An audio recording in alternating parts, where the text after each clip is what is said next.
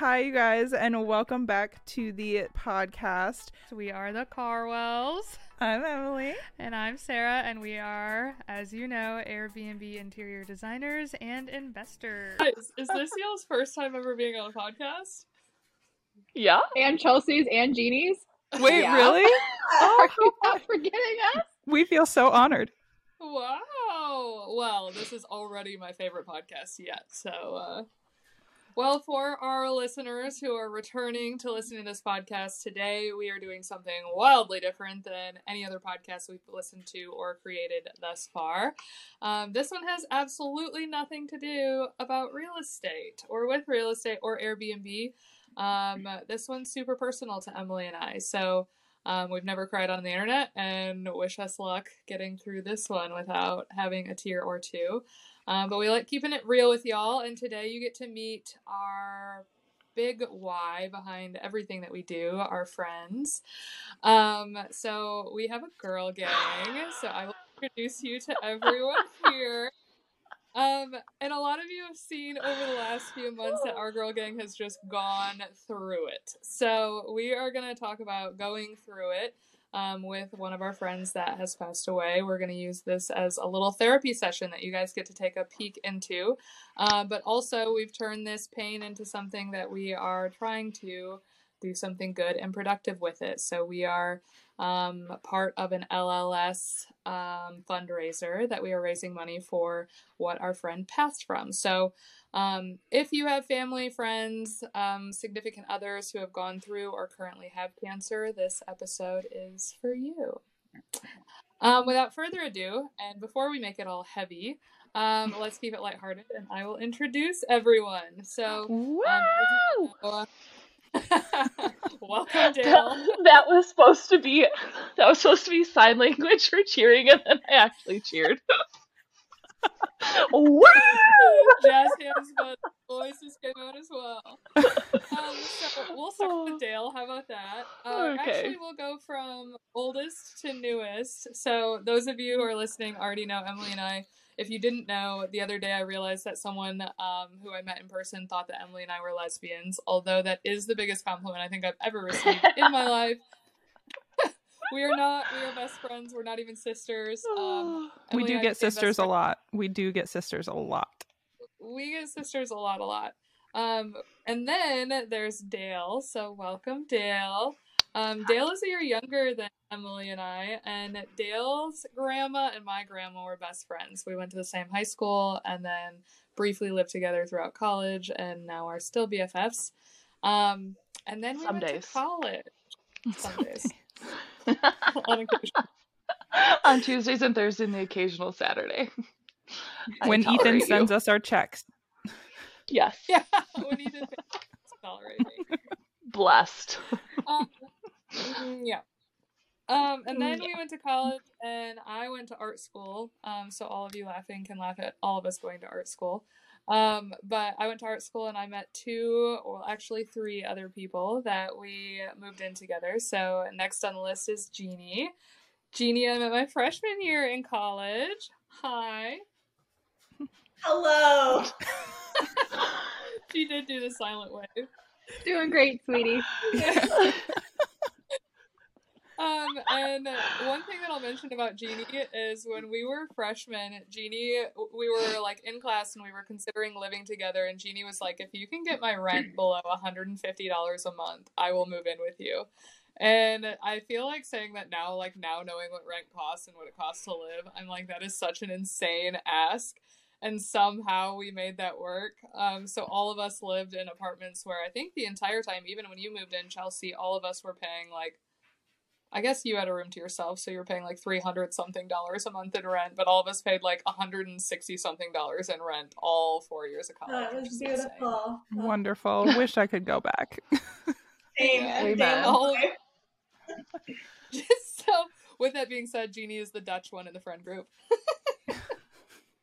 And then when we were in art college, there was one girl that Jeannie and I both didn't like at all. Thought she dressed too promiscuously and was just slooting around too much. And in turn, she ended up being the absolute missing piece to our puzzle. So hi, Chelsea. Welcome. Me. Yeah. Yeah, that was interesting just because Nicole, I think, always liked me, but you two definitely didn't, and the feeling was mutual. Also, Thank God you're Nicole. Sarah, how dare you say that somebody dresses promiscuously and is slutting around? Okay, but you didn't see it. You didn't see the dresses. I had one dress. This all boils down to one dress I wore that was a little tight and a little short. And should I be wearing it to school? No. But Second day of school. if you got it, what are you going to do? Look, it was just exclusively out of jealousy over here. Honestly, I wish I had the confidence to wear it. I'm all for it, Chelsea. I'm on your side. Oh, I would have hated me. I would have absolutely hated my guts if I were you too. So no worries. And we did. We did. Well, it all worked out in the end because now we're all best friends and we've traveled the world together. We've done a ton together. And the 6 of us, inclusive of Nicole, just have had the best friend groups in the entire world. I know that we've had a lot of people who have been like inspired by our friend group and just how we've kind of stuck with each other through thick and thin. So for our listeners, this one's super special. This is our little family that you get to take a peek into. So today, really, our goal is to talk through what it was like going through cancer with our friend for the last 1.5 years, in hopes that some of you will connect with it and, I guess amplify the voices of those who are going through it and why this is a cause that we were super excited to get behind as a friend group. So, without further ado, I guess let's get into it. Okay, so if you listen to our podcast, you know that every episode we start with an Airbnb horror story. We were talking about some maybe funny stories of Nicole that we could start this podcast with, and I have one in particular that just like for whatever reason sticks out in my brain every time I think about Nicole. It was on our freshman year spring break, so it was just me, Jeannie, and Nicole, and my dad was on spring break with us. That tells you how conservative my parents are. So my dad goes on spring break with us, and we were in a 2-bed, 2-bath condo in Orlando. And if you know anything about Jeannie specifically, she's the night owl of our friend group and will like do anything to keep us all up all night long, if at all possible. And so I was sleeping in the room with my dad, and Jeannie and Nicole were sleeping in the second bedroom together, and we were going to Disney the next day. And so we were all like, okay, let's go to bed a little bit earlier because the night before we had stayed up all night talking. And so I'm asleep, and all of a sudden I just hear someone screaming. And I'm like, what in the world? So me and my dad wake up. My dad gets out of bed with me, walk over to the girls' room, and we hear Nicole screaming from the bathroom. And so I open the bathroom door, and Nicole had just got done going to the bathroom, and she's standing on top of the toilet with her shorts pulled up, but her underwear are still, like, pulled down, freaking out because there's a cockroach in the bathroom that's, like, crawling up the wall. Oh my gosh. So my dad is like in the bathroom, fresh after Nicole got done going to the bathroom, trying to kill this cockroach in the middle of the night. And I just remember that being like one of the most vivid memories of Nicole, where I'm like, how? How did you end up in that situation? Oh my gosh. Oh. This poor girl. Fear I'm of pretty bugs sure we and killed it birds. with a shoe. What? I'm pretty sure we killed it with a shoe. I know. If she wouldn't have screamed, nobody would have ever known. You guys wouldn't have been busted for being I had a plan. I was fine. So Jeannie, were you still awake? And like you guys were just still up? Yeah. Yeah, they spent the whole night talking. It was a breakthrough night for us. We talked about everything. It was great. It's impossible to get Jeannie to go to sleep. Like, no matter how much you want to go to sleep, she is keeping you up. So, and Nicole's too nice to be like, Jeannie, leave me alone. I'm going to bed. I have no regrets, okay? Yeah, I lived with Jeannie for 2 years in my room. I didn't sleep at all when she was home because we would just talk from our bunks. Look, you are one of the best conversationalists in the world, but also girls need sleep. That's what mornings are for. That's what is it, like 8 a.m. until 1 p.m. is for. Yeah, that's enough. Emily, I think you should still tell the Jamal story. Okay. This is one of my favorite stories to tell people. So when we all lived together, we were, any parents listening to this, turn this off now, we were all underage for most of the time in that first apartment. So instead of going out to party, we would party at our apartment. And so we were partying one night, and Sarah was in Italy. So Sarah wasn't there for this, but Sarah had left her fish behind with us and asked us all to feed it however often it needed to be fed. It So totally we're all, got fed. it absolutely got fed for sure. And this fish was named Jamal with a silent F at the beginning. Don't ask who named it, but somebody named it, so we got to naming him for Jamal. And so we're all just like partying, listening to music. I don't know how our neighbors didn't hate us because we used to listen to music so loud in our apartment when we would party there. And all of a sudden, Nicole is drinking vodka, and she was like, oh my gosh, Jamal should drink with us, like we're leaving him out, he's the only one who's not drinking. And so she goes and pours like a shot of vodka into this fish tank, which wasn't a fish tank, it was like a vase that we had because Sarah didn't my gosh, want to Sarah. go buy, she didn't want to go buy a fish bowl, so we put this fish in a vase. And this is animal abuse, absolutely. So PETA, leave us alone.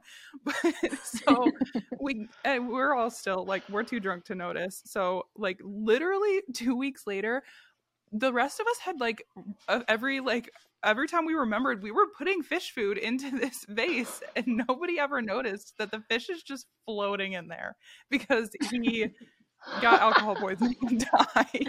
And Sarah comes home from Italy and she's like, what is that smell? And we're like, what are you talking about? Like, we cleaned the apartment, it's totally fine. And she's like, no, something smells really bad right next to the door. And we look over, and literally there's like mold on this fish at the top of his tank. And we were like, oh my gosh, he died because he got alcohol poisoning. But Nicole just wanted him to be involved in the group. So can't blame her for that. Poor for Jamal. R.I.P. for Poor Jamal. And then Justin And nobody was like, thought to like change out the water. Just keep the vodka in there. yeah, no, I mean, honestly, none of us wanted an animal in the place. And Sarah was like, Justin got me this fish. And I was like, damn it, Justin, now there's something alive that we have to pay attention to. Like, we don't pay attention to our own lives in this place, let alone a fish. So yeah, that poor fish. And that poor fish. But honestly, the fish wasn't meant to be if it couldn't hang in that way. If it couldn't handle a little bit of vodka, it just wasn't meant to be our fish. It's just so bad. I just think about like how it would have reacted immediately to this like alcohol coming into its home. Like, what did it do? He probably had a good time until he didn't have a good time. I bet for like the first 20 seconds, he was actually having a good time. He was partying right along with us. Yeah. Or he was just like, I think he would say it's worth it.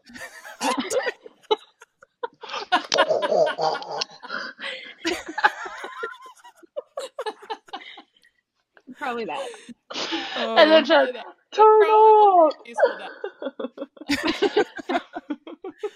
But I will say that it was one of her best qualities was how nice she was, and she just wanted to include everybody, including animals.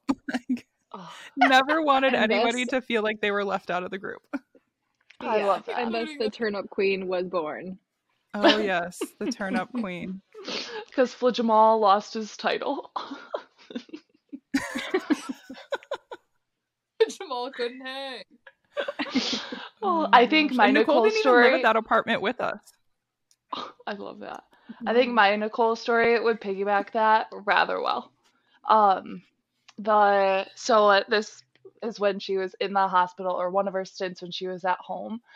I wanted to make a joke, and true Dale fashion, and I was trying to be very creative and really like in depth. I wanted to get her a gift. And I like had this whole storyline like played out, and I had gotten her like 6 random gifts, like so random. Everything from sunglasses to some like sunscreen to like these sandals to then like these binoculars to literally so random. But I had typed out this whole story on the Amazon lets you send those messages or write a note. So with every gift, I wrote a note, so that the storyline played out. So Nicole, I'm like anxious, and didn't sign my name, so she didn't know it was from me. And so I'm just like anxiously waiting, like days, weeks, and she doesn't say anything. She didn't say anything in our group chat, and so I'm like, crap, like I think I said it was delivered. Like, did I write her address down wrong? Like, I know I didn't. And so I texted her, I was like, hey, how's it going? And she's just like, so good, how are you? What's going on? Blah blah blah. I'm like, oh, so good. And you get any gifts lately? And she was like, no, I didn't. Am I supposed to be? And I was like, so did you get like some binoculars? And she was like, oh my gosh, I got like the most random packages, and I like don't know what it was for. She's like, I think one of my nurses sent it to me, but like I don't get it. And I was like, so that was me. Did you get any like notes with it or any cards? And she was like, no. I was like, okay, cool. So you got like these 6 random gifts. And I don't remember what the storyline was because I was drunk on the toilet when I made it. And so she's like, can you like retell me the story and like send it out to me so I can like understand what you were thinking? I was like, absolutely not. The joke is gone. Send the stuff back to Amazon. Keep the binoculars if you want. But I'm not. I'm over it. She's like, thank you so much for thinking of me.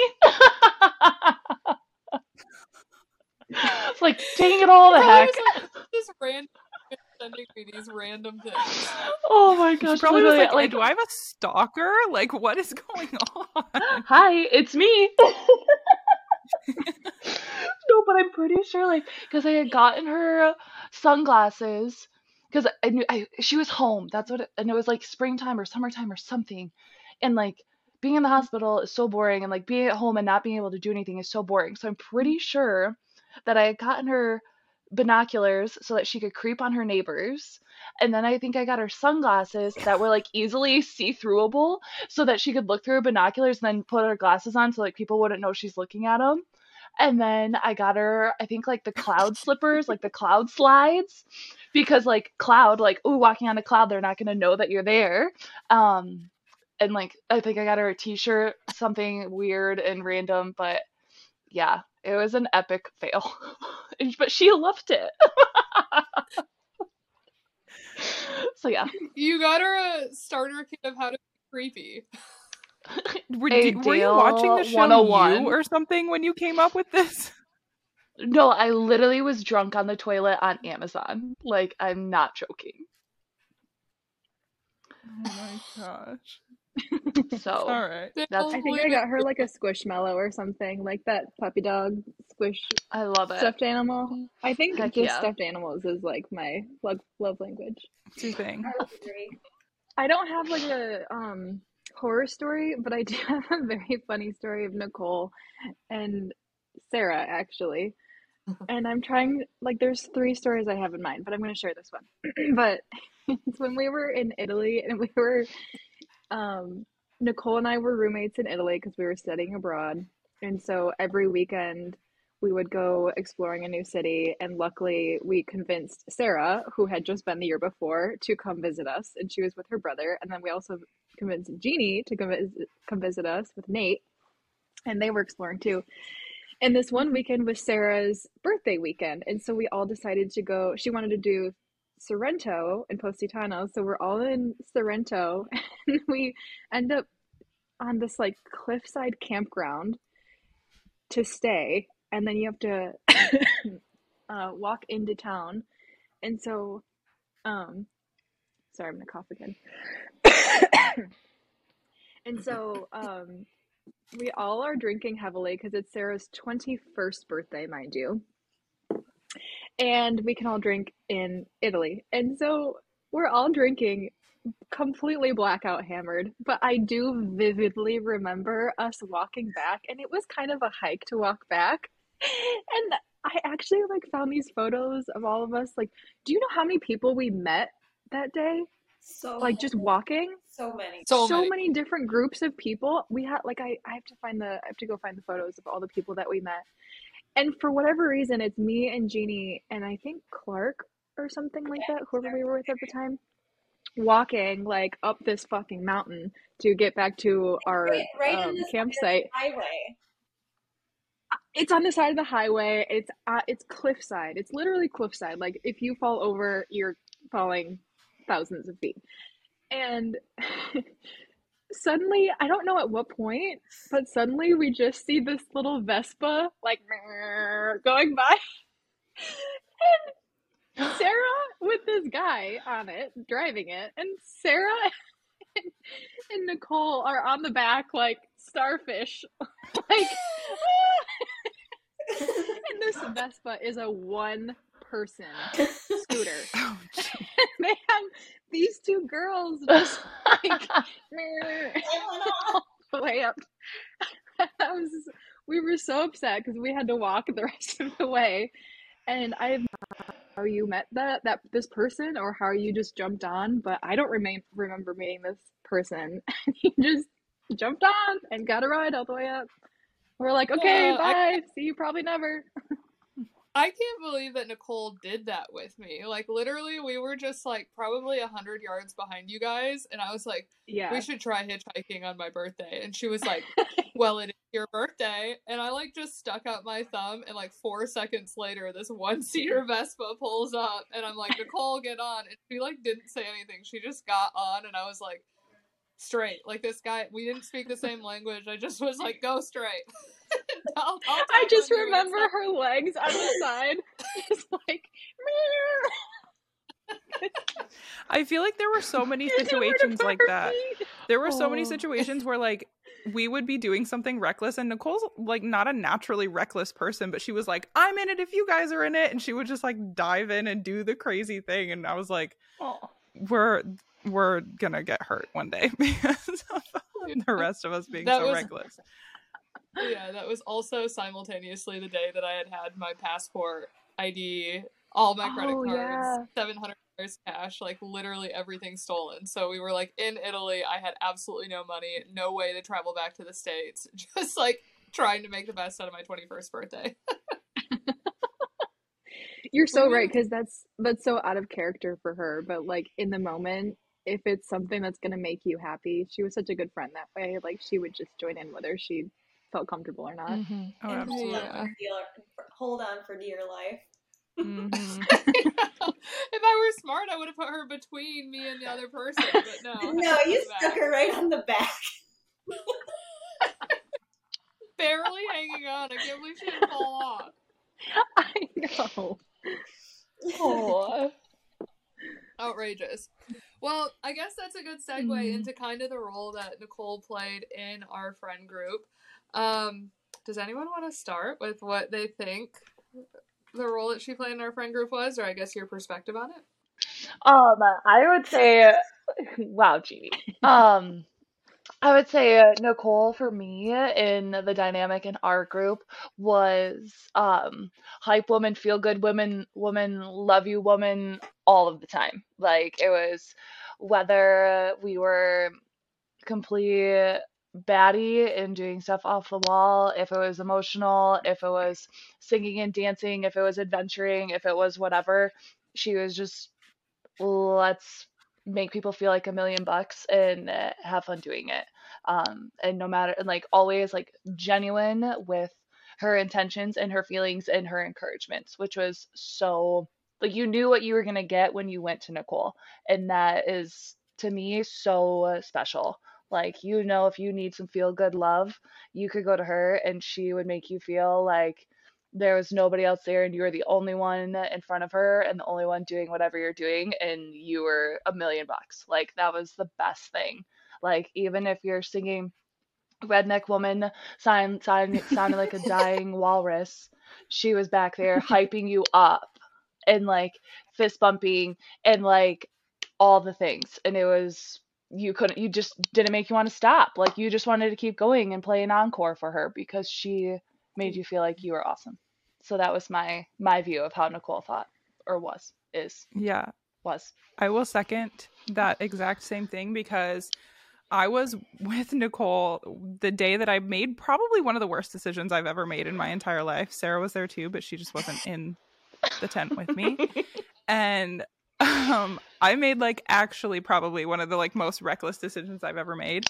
And the next morning I'm like telling Nicole all about it and we're talking about it. And Nicole was this very sweet, kind, innocent person. And so she instantly could have just been like, Emily, that's the most disgusting thing I've ever heard. I can't believe you would ever do that. And I don't even think I would have blamed her for it because I was judging myself like that at that point in time. I was like, oh my gosh, I can't believe I just did that. That was so stupid. Like, I don't know, like a million things could have gone wrong. And she was just like, oh my gosh, get a girl. Like, you're fine. And I was like, no, I'm not, Nicole. But she was like not letting me feel bad about myself, even though I just made one of the stupidest decisions that anybody could ever make. She was just like hyping me up. And I loved that about her. And I was like, thanks for not making me feel disgusting right now because you absolutely we wouldn't blame you if you did.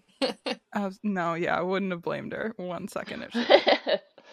Oh my God, I think we all tested her patience so much because I don't know if Nicole would have naturally done some of the things that we like forced her into, but I don't think she would have regretted a single moment of any of it, whether it aligned with like her or not, but she was always willing to just stand behind you with whatever decision you made or make sure that you felt okay afterwards. Yeah. Well, and I think too, like one interesting and like thing, supported and loved. Yeah.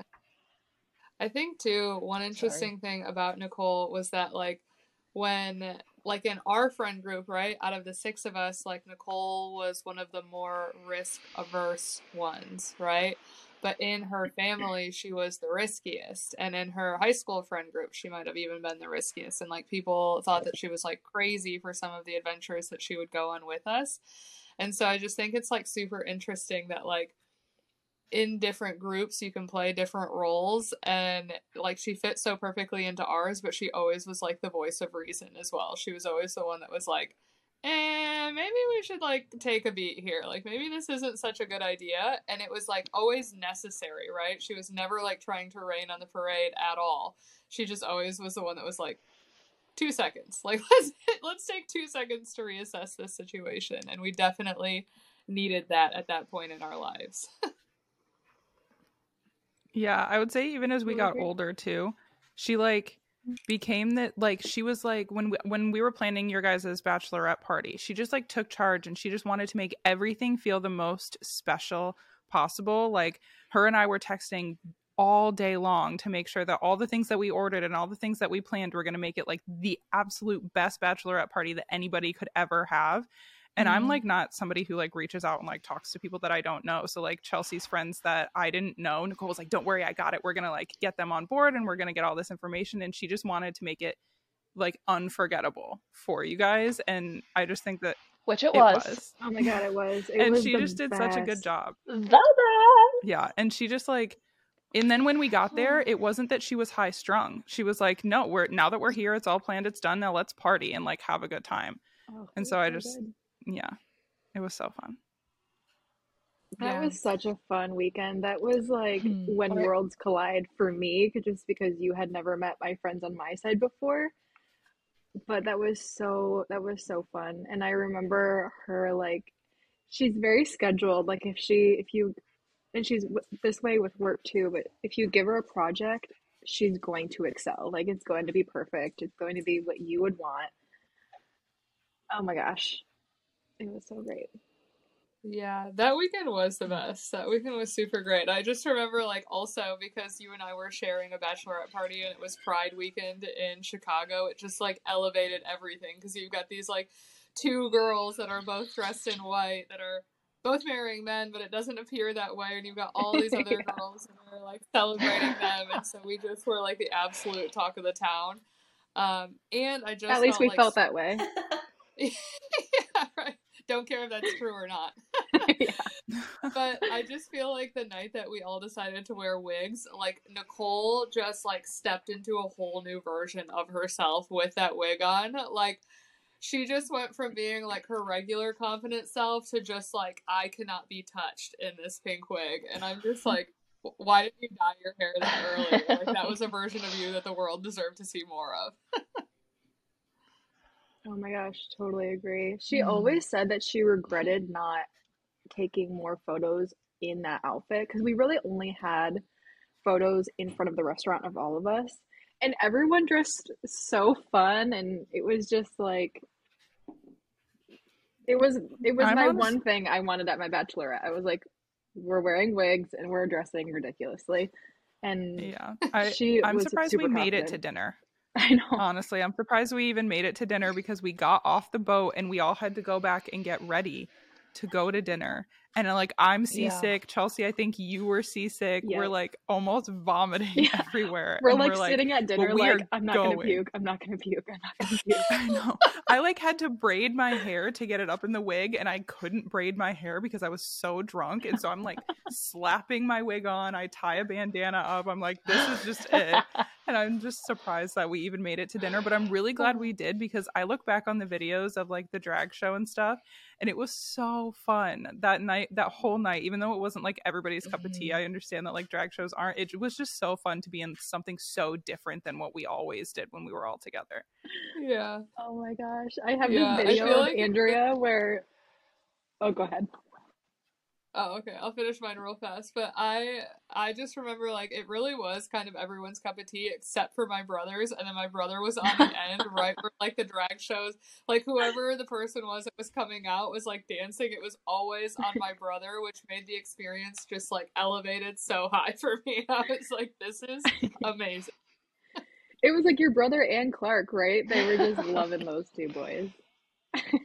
I have this video of Andrea who's kind of on that side too, and like one of the ladies walks by and she's just got like the biggest dumper. It's just amazing, and she's like looking at her, and then she looks back at the camera and she's like, it's so funny.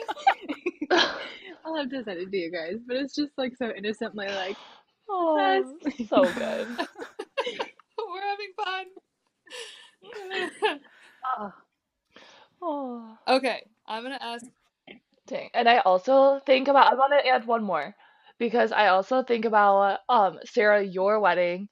Nicole felt like absolute dookie butt. She had bronchitis, and so like she flew down with Doug and I, and so we're flying down, and she is a hot mess express, but won't say anything, and like eating a whole bag of Halls, and it's not working.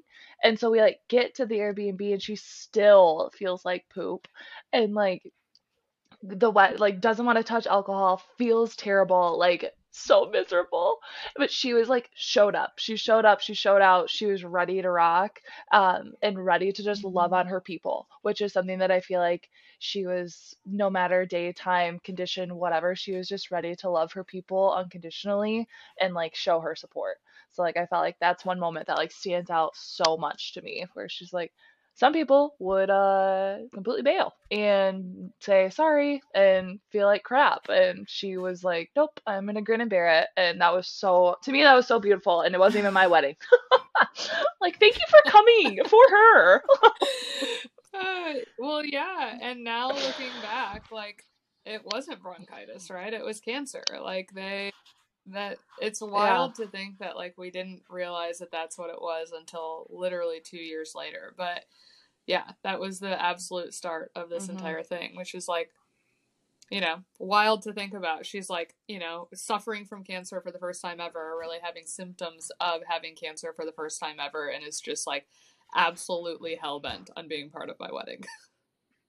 Well, it like even like years later, obviously, our girls' trip that June, right before she like got diagnosed, we hiked for like 4 hours as a group, and we did so much walking around Seattle that entire weekend. And so I remember because I was in Thailand when I found out about her diagnosis and like all the stuff that happened when they went in to take the biopsy and all that.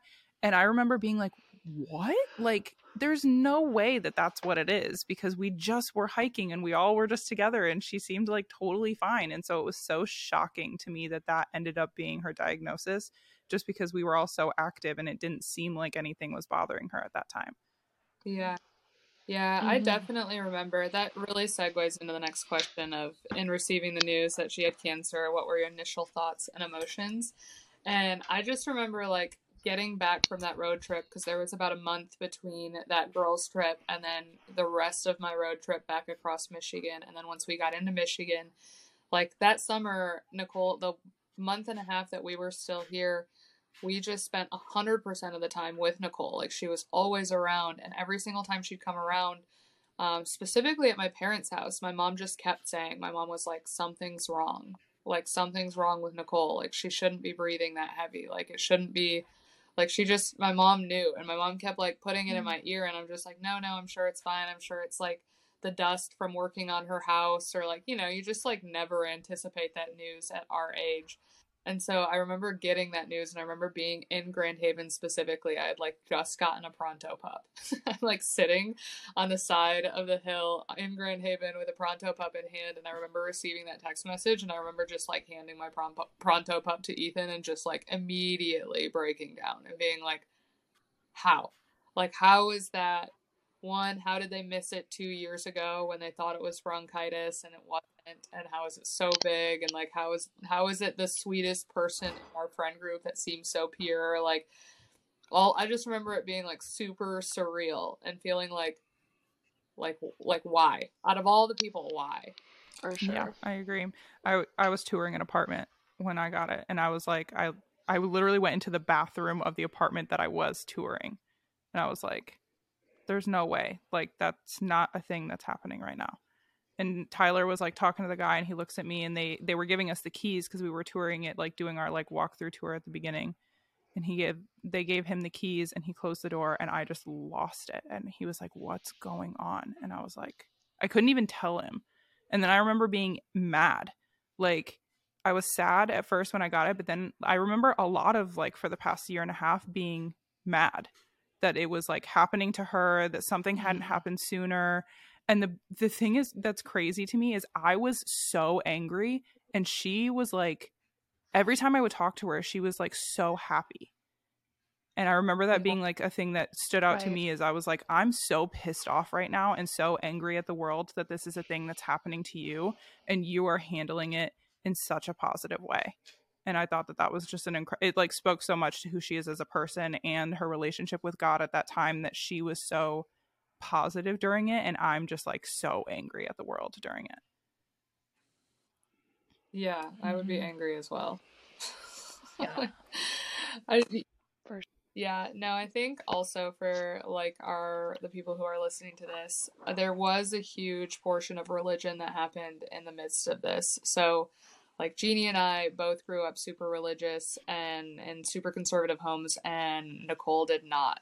And so Nicole was going through this like very like religious experience prior to getting diagnosed with cancer and realizing that like she, felt really strongly about her relationship with God. And so to be tested immediately in this like real and raw way right after being introduced to God and religion, and then to watch her just like plow through that entire experience like so calmly, so collected, so like ready to fight that battle. I was just like, I do not know how you are like handling this the way that you are. And it's like, even when we talk to Jordan, who, for our listeners, that's another friend of ours who currently has lymphoma for the second time, she's like, look, everyone tells me that I'm like strong, and that's not how I feel at all because I don't have a choice to like go through this, right? Like, strength is not the right word because strength would like suggest that I have an option to not be strong.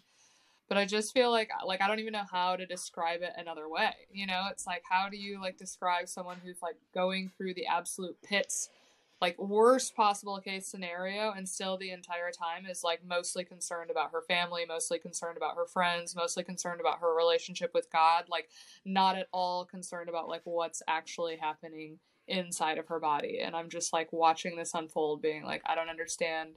Like this is like above human. Like this is not human-esque of you to react the way that you're reacting. hmm. So true. I just feel like that was when I remember when I was um we got the text. I was in the gym and I'm running a camp of like hundreds of little kids, and So I have to like keep my crap together and low key have an eye on my phone, other eye on all of these kids running around trying to run this massive program. And I just remember because I was like my second camp of the day and I was like halfway through and I had to finish that camp, have a 30-minute break, and then do a 2 an hour camp after that. And then I was allowed to like feel emotion because I didn't feel like I could show emotion and like trying just to suppress literally everything because not only like was Nicole's information there, but I also was like so triggering because of my mom. And I literally remember finishing power walking like my heart, my life depended on it over to my boss's office. And my one coworker opened the door for me and was like, "Congratulations, Dale, you finished another week of camps," and like held the door open for me and everything, like went for a high five. And I just like started sobbing. And I'm like, I can't talk right now. And I like fly into my boss's office, like slam the door and just like drop to my knees. And my boss was like, um, did a parent like confront you or something? What's going on? And I was like, no, like this is happening, and Nicole is this, and my mom is this, and life is just crazy, and I don't know how to process this. And like, I was like, and I've been suppressing my feelings and all of that. And she was just like, well, you can cry it out. I have chocolate in the cupboard, and we're just going to talk it through. And I'm like, this is not talking through. This is not time to talk through stuff. This is time just to be a hot mess express and then buck up and figure out what we're going to do. And yeah, that was for those listening, I lost my mom in 2020 to a stage 4 liver cancer, and she was given like the 3 months to live diagnosis, and then like died like a month into it, and stayed at home the whole entire time, and my family and I took care of her. And so like that was all like so triggering, knowing like what my sister and my dad went through, to think about Ken and Sue and Jake having to go through that and do that, because it is not easy. It is not for the faint of heart. It is not fun. It is not beautiful. It is like gory and gross and sad and devastating. And I just would never wish that upon my worst enemy. So like being such an empath, I could like put myself in their shoes and just not want that for anyone. Um, so that was just something that I was so felt bad for them, felt bad for her, felt bad for like, how dare I have a pity party for myself that I have to go through not one but two people near and dear to my heart. Like, how dare you, God? But then at the same time, I'm like, thank you for blessing us with these people. Like, it's just such a mind shift, I guess, like having to go through crap. Like, cancer sucks. So it's just embracing it and then just flipping that mindset to being like, okay, they're going to be taking away from us so soon. But like at the same time, we were blessed with 29, 54 years, like however many years we got to be with them. So I guess that's been my like biggest takeaway is the mind shift, like just trying to twist it so that you trick yourself into thinking that like life goes on, like we're still here, we have to live, we have to figure out why, even though we're not going to figure out the why, we just have to make the best of it. So yeah, that is mine. And under my laptop is my tissue box. So here we go. Well, yeah, I think that there's a whole portion of this that, there is the person that is suffering from the disease itself, but it's like how it pours into everyone who is immediately surrounded by the disease. That's like big and scary. And it like, I think you saw that with your mom and you saw that with Nicole, that like, although they're experiencing this thing that they themselves are going through, they also have to deal with like the anxiety of like how it impacts everyone that they love around them after they leave. And like, I almost feel like that anxiety for the person that's like going through cancer would almost be more overwhelming than the sickness itself. It's like, I can't even like fathom like the responsibility like that we feel to like be a great friend to Nicole, but the responsibility that your mom would feel to like care for her husband and her children, or like how we feel about our husbands, or like trying to think about that void being there and you being like responsible for that void, right? And there's like literally nothing you can do about it, but you're like leaving all these missing pieces behind. It's like it just affects so much beyond just the person that is sick.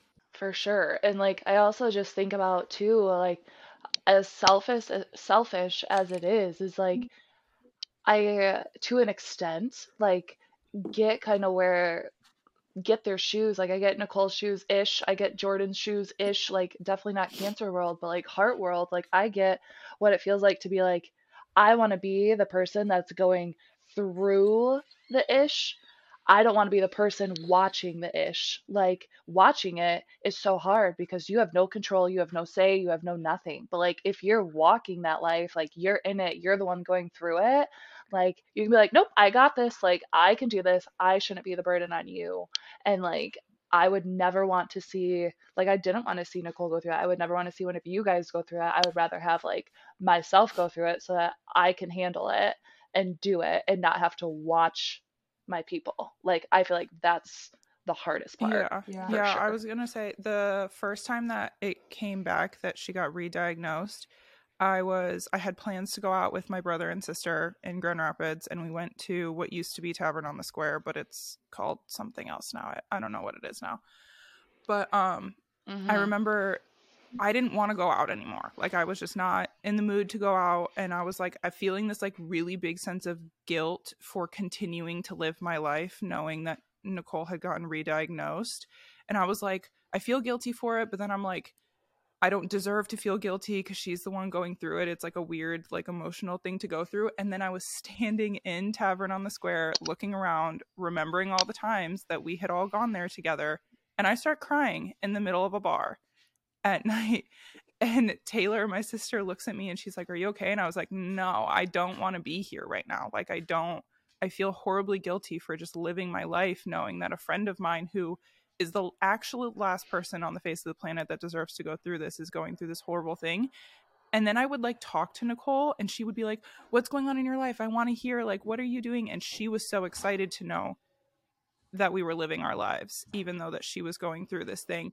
But it was like this horribly guilty feeling knowing that I'm at a bar that we used to go to and I'm drinking, which it sounds like the stupidest thing to be doing when your friend is going through cancer and has been re-diagnosed. It feels so dumb to be partying when that happens, right? Like, I don't know, it just made me feel extremely guilty doing that kind of stuff. Yeah, for sure. Yeah, absolutely. Yeah, absolutely. So it's so hard, and I think it was hard for all of us. How do I say, like touching on what you were saying, Sarah, everyone is here to support Nicole, and she had a flood of communication through the people that she's crossed paths with in her life, and that she obviously Nicole always had like those connections, right? She would meet somebody, anyone, and then they would be Facebook friends or they would keep up with each other through their life, where she would, notoriously say happy birthday to every single person she's ever met in her entire life through Facebook. But all of those people were flooding in like, love you, you're so strong, you're so great, you're so positive. And Nicole was, like, truly she was, but there was also this side of her that I think only a couple of us got to see, where, I mean, I remember Jeannie and I FaceTiming her and her being like, I'm strong and I'm unafraid of what it's like to walk through the gates of heaven, but she's like, I have had to look death in the face and realize what that means for me and for you. And I think ultimately she wanted to You're good. have more time. But I will always say, out of all of us, she was probably the most prepared to do something like this. She, like, always said before she was diagnosed that she asked God to lay her down completely, to surrender to him and to understand what it's like to accept, like, his love. And I'm not very religious, so I don't know all of the terms, but it was so strategic in her life where she was at a place where she could accept that. whether we Yeah. could or not, like she did really well. Mm. And she did get to like show that true, genuine feeling towards like with us when we had those conversations with her. But you know, people don't, not everyone got to see that. And although like Dale, it's so hard to watch that, it's still like so nice to be the person that Mhm. you get to be so close through that whole process, and you get to say at the end of the day that like I was there for you for all of it. Yeah, for sure. And like at the same time, like I feel like in those moments, like it's so beautiful and like so rewarding. But then it's one of those things where it's so hard to forget this, like everybody told me when my mom passed away that you'll forget all the hard stuff, the bad stuff, you'll just remember the beautiful stuff. And whoever said that is a crock of crap, because like those things still like stick Yeah, with you. for sure. Like whoever said that, but like yes, you get to see the beauty and like the peace that's in all of that, but like you get to like go through the trenches with them and be that hand, be that like radiant light for them. And like that's, I would never wish it upon my worst enemy, but at the same time, like that is something few and far in between get to experience, and that I in itself helps me have like a different perspective on life and helps my like my faith feel more steadfast and firm. Just to know that like there's a higher power in my eyes, in my heart, that there's a higher power and there's a reason for everything. Yeah. Well, and I'll say too, I mean, one, it's like, we watched Nicole go through this entire religious experience. She just, I mean, even prior to being religious, like Nicole had a way of always being most passionate about the things that actually mattered, right? Like she was always most passionate about her friends and her family and vacations and like all the in between moments, which I always struggle with, right? Like I'm such a workaholic that I always get distracted with things that don't matter nearly as much as the things that like, she really prioritized. But I totally agree that like people told me that with my grandma too, right? That like, oh, my grandma passed away from leukemia as well. And they were like, you'll always remember the good memories, or like, try and hang on to the good memories, not the bad memories. But I think that the bad memories are almost more like core memories, and I think that they're more valuable memories. Like they have more impact. Like Yeah. I do not think that I've ever witnessed with my own two eyes anything more powerful than watching her parents say goodbye to her on Christmas Day. Oh my Like gosh. Hey, oh, that was Ugh. Never again. horrible, Please never again, Lord. horrible. It was just, Oh, I mean, yeah. it's coming all day long. It's coming. Like we knew it was coming a few days before it was coming, right? Like you just, there's that energy, right? Of like death is around the corner, and you just like, I just didn't anticipate having to watch parents and her brother specifically, like, ugh, Yeah, horrible. for sure. But like it is, but like at the same time, like I know you felt like you knew Sarah like a few days before. I honestly, her whole entire journey, there was no narrative that I made up in my head that resulted in the way it resulted. Like none of the narratives that I made, like none of them. It was always, okay, it's going to be a fairy tale ending, and it's going to be she's going to find her prince. She's going to have her babies. I don't know if they're fur babies. I don't know if they're human babies. I don't know if they're from her. They're from somebody else. I don't know what they're going to be. But like, it was always a fairy tale ending. And so, like, even up until like that day, like, I kid you not, I still, like, when Ken called me, I thought he was going to say, like, I just had a gut feeling that he was going to be like, okay, like she's up and perky, or she like squeezed her hand and said, I love you, or like she did something and like positive. And then it's like, nope, gather the troops, come now. Like there was no narrative. And that ended that way. But like when you said like what what better fairy tale for Nicole than Christmas Day going to be with her King and Lord Jesus, like that is the best fairy tale out of all of the fairy tales that I could have created for Nicole. Like I don't want that right now, but that's not my fairy tale. Yeah. Yeah, I don't know.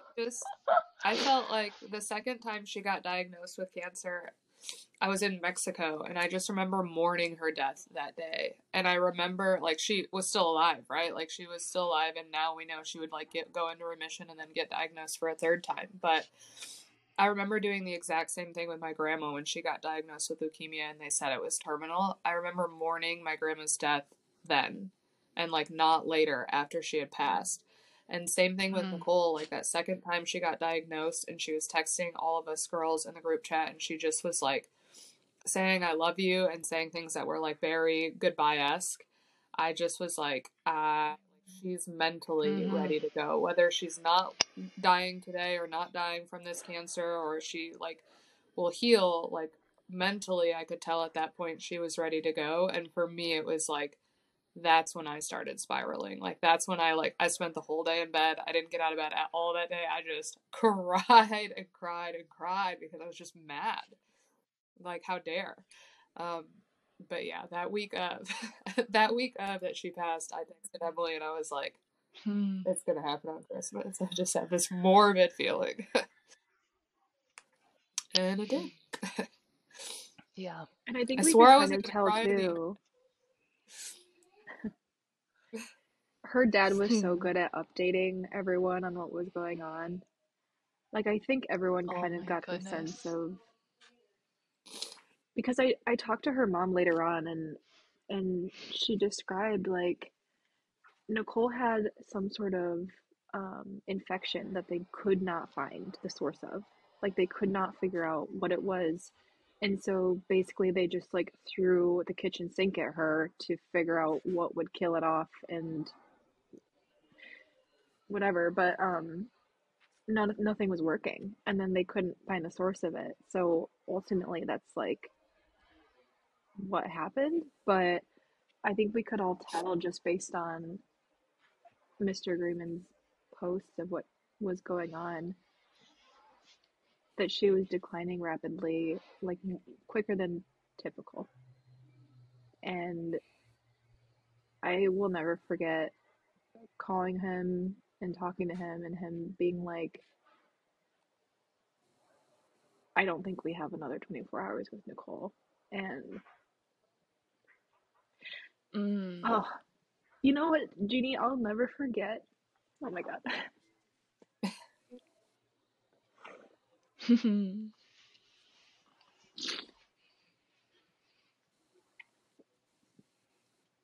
I'll never forget like her when we were at the hospital with her and The doctor we had that called. conversation with her doctor. What's that? The doctor called.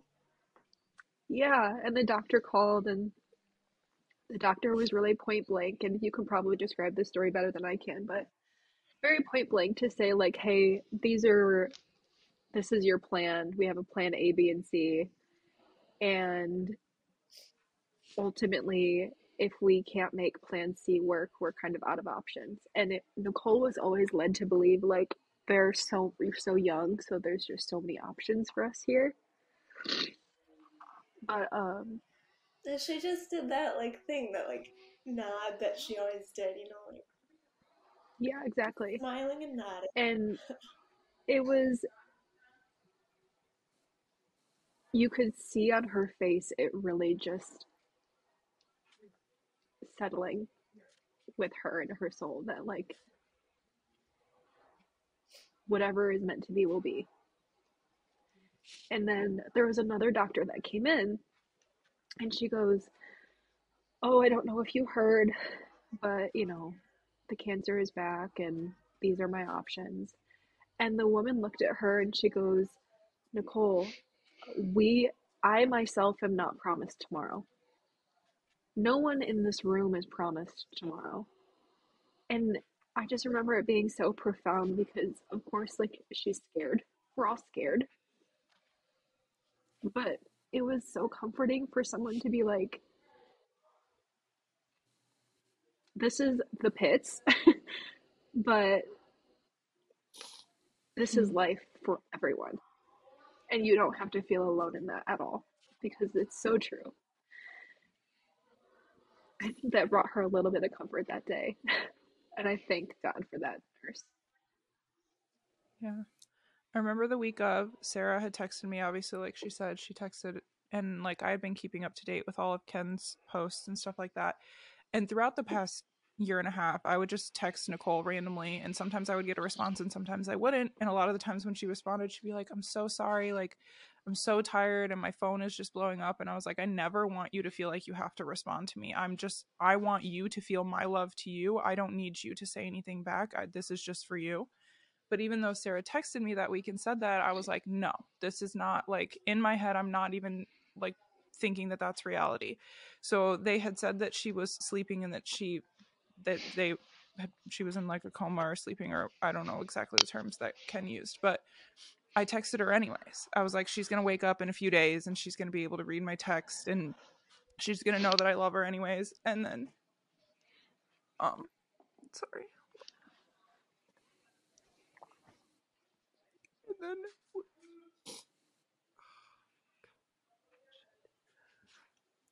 And then obviously Christmas Eve, we kind of heard that things weren't going well.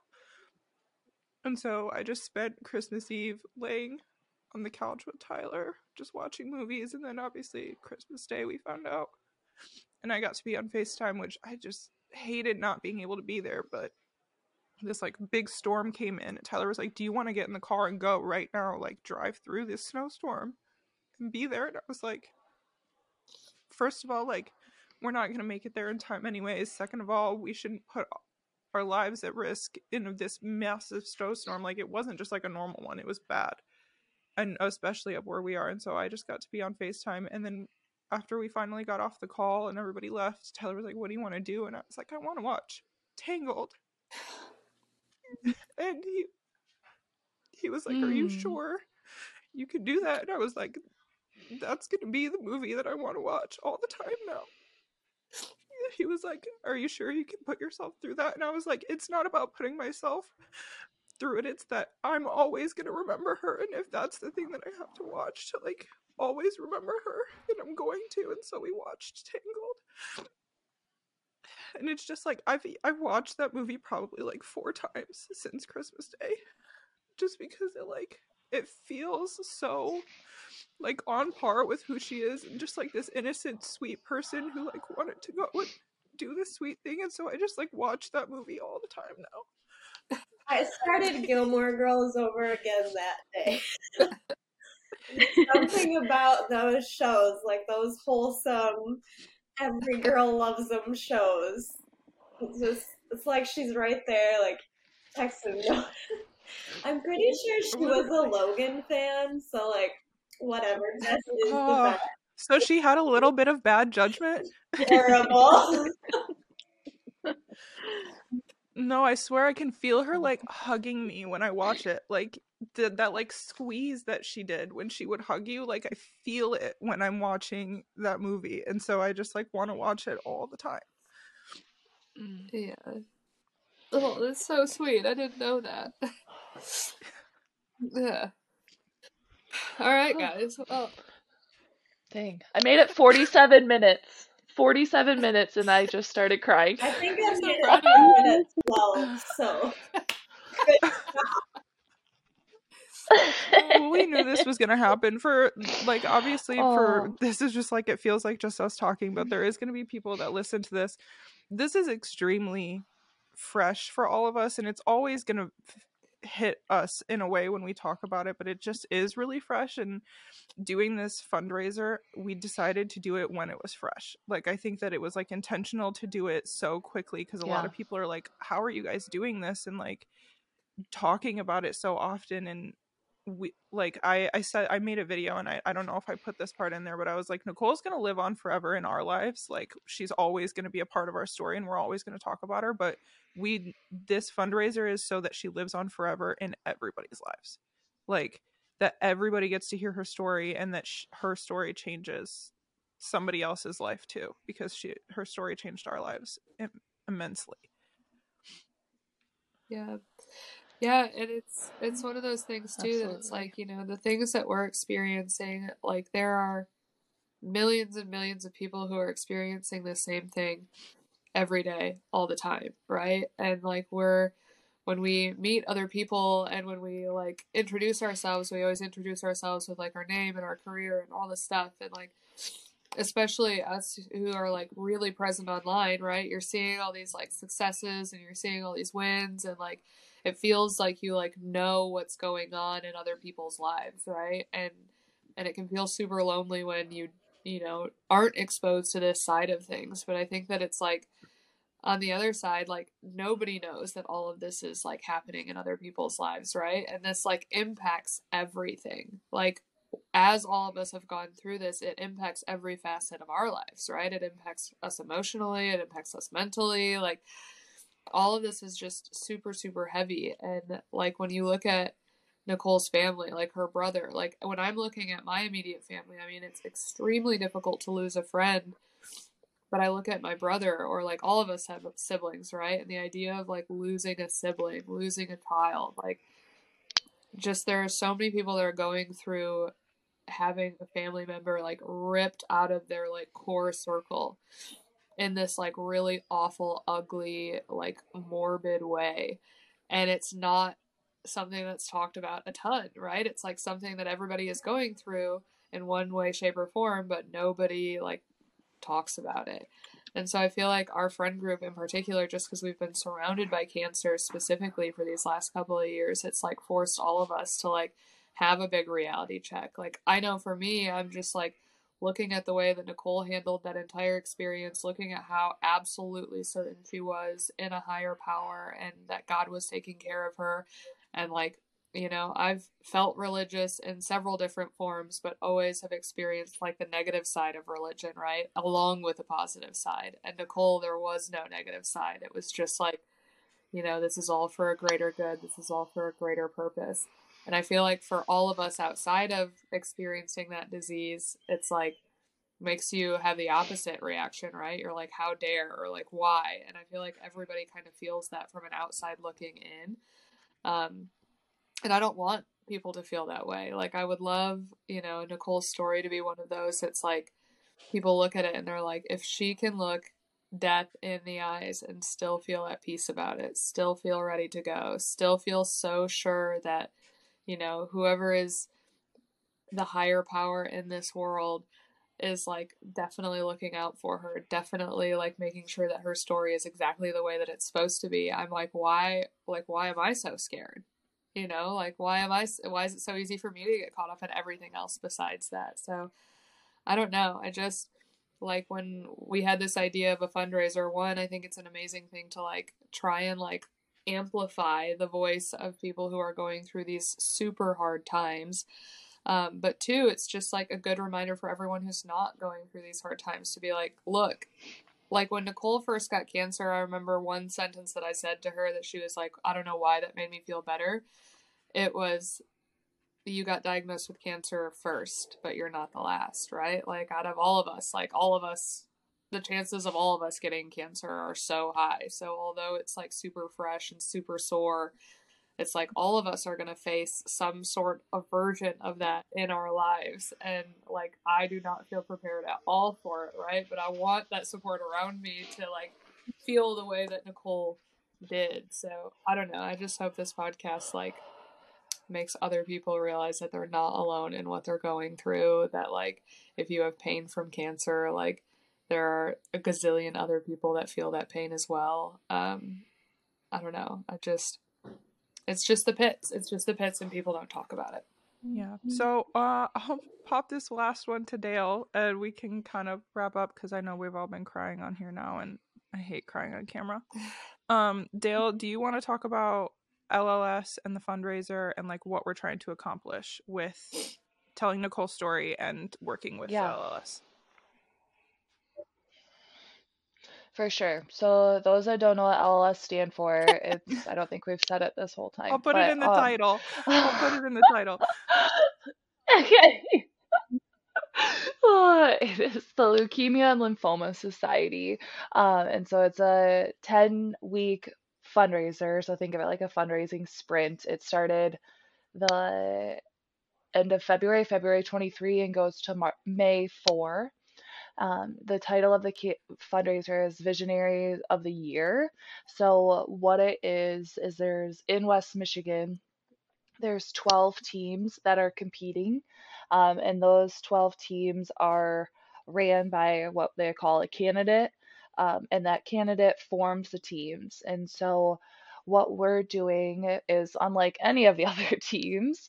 So we are Nicole essentially is our like candidate, and but since they need to have somebody earthbound to be able to be the candidate, I am filling in her place, and we're doing everything we do, the fundraisers, the funds, whatever we do is in Nicole's honor. So we're making a point to every single publishing that's out, every single radio talk, every single news broadcast, article, whatever. Like everything is in Nicole's honor to just keep making her story be heard. So come on May 4, there's going to be a fun event, like a fun celebration, and we'll be able to find out which team is the team that raised the most funds. So on that day, we'll figure out who the Visionary of the Year is. So when we win, it'll be Visionaries of the Year in Nicole's honor. So our team will be able to go up and accept that title. So it'll be super awesome. But my main goal, at least, I think I can speak for a good chunk of us, is that if we hit different benchmarks, so if we hit the middle of somewhat of the middle of our fundraising goal, we get to have a study or program or portfolio, whatever you want to deem it, um, as in Nicole's honor. We get to name that. So I think that is just one of the most beautiful things in the driving force, at least for me, to be able to say, hey, I know a girl that just her name was on the study that cured cancer. Like, I think that would be so stinking awesome. So that's one of my driving forces. And yeah. And the best part, the thing that why I wanted to to just continue this fundraiser and bring it to you guys was they use 79, I believe it's 79 of all the funds that are raised, 78, 79. Don't quote me. I know it's high 70s. Um, is all high 70% of all the funds that are raised go back into the mission. So it's not like we're paying some rich Joe Schmo's paycheck and Porsche. We're fighting for this cause and trying to raise funds to be able to make this a cancer-free world, which to me is something that's so beautiful and so powerful and a driving force for me. So yeah, that's kind of what the fundraiser is in a brief synopsis, even though it wasn't really brief. I talked really run-on Same. sentence. Same. In my nasally Midwestern voice. Perfect. Did I tell you guys Also, yeah. about the plant sale that I'm doing? Have I talked about this yet? No. I think we talked about it in the meeting. You mentioned it. Okay, I mentioned it. I just want to plug for, I don't think anybody in Washington's really going to listen to this, but if you are, we're having a plant sale that a gal that I work with, she's done it in the past for a little girl who had passed away who was at the school that she worked at. And so she hasn't done it in a couple of years because this was many years ago, but she's reintroducing it for Nicole. And her and I met last week, and we picked out all the plants that we're going to be selling, and it's like a pre-order system with like a 3-day pickup at a location. Aw. And there's one plant and I don't have my list with me, but it's like a coleum or like a coli something. It's not a flowering plant. It's like this leafy pink and green and purple thing, but it's really cute. And I was like, anything with Coley or Nicole is on the list. So I'm That's kind excited of for also that. fitting. We're still working out the It's details. kind of also fitting because those are her two favorite colors. Green and pink, yeah. So that's kind of cute. Yeah. Yeah, so that will be happening. We're working out the details, but the pre-order will be ending in like April-ish, and then pickup will be like around Mother's Day. But the pre-order will already be in place before our event, May 4th. Anyway. Nice. So yeah, if anybody's in the Seattle, Tacoma area that listens to the podcast, that will be perfect. And I know we've talked a lot about Nicole's story on here and like our personal experiences with her, but Jeannie actually wrote a letter for our group that I have posted on my social media, but I will put it in the bio below so that you guys can read a little more in depth about Nicole's story. Just want to throw it out there, much better writer than speaker, so. Yeah, and I won't speak for everybody else, but we would read it, but I said this before, I can't get through it without losing it, and I already did that today, so I'm not going to do that again and read you guys the letter, but it's fantastic. Jeannie's a great writer, so you guys should check that out in the bio below this video or in the podcast link. Yeah, and I think one thing we should plug here as well is if you are a business owner as well, and you donate, I think, over $2,500 to the LLS fundraiser, you get representation throughout this fundraiser. So you can add your logo on a few things. You will show up at this big gala that they're hosting on May 4th. We will all be in attendance, and I think you also get an invite to attend as well. Am I correct at $2,500? Yeah. Yeah. So there's multiple. I have my laptop pulled up here. There's so many different sponsorship opportunities, which I think is so stinking cool. Sorry, that's probably a cleavage shot.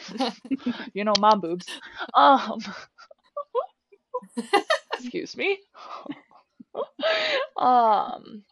Yeah. So, okay, my computer's not working. Okay.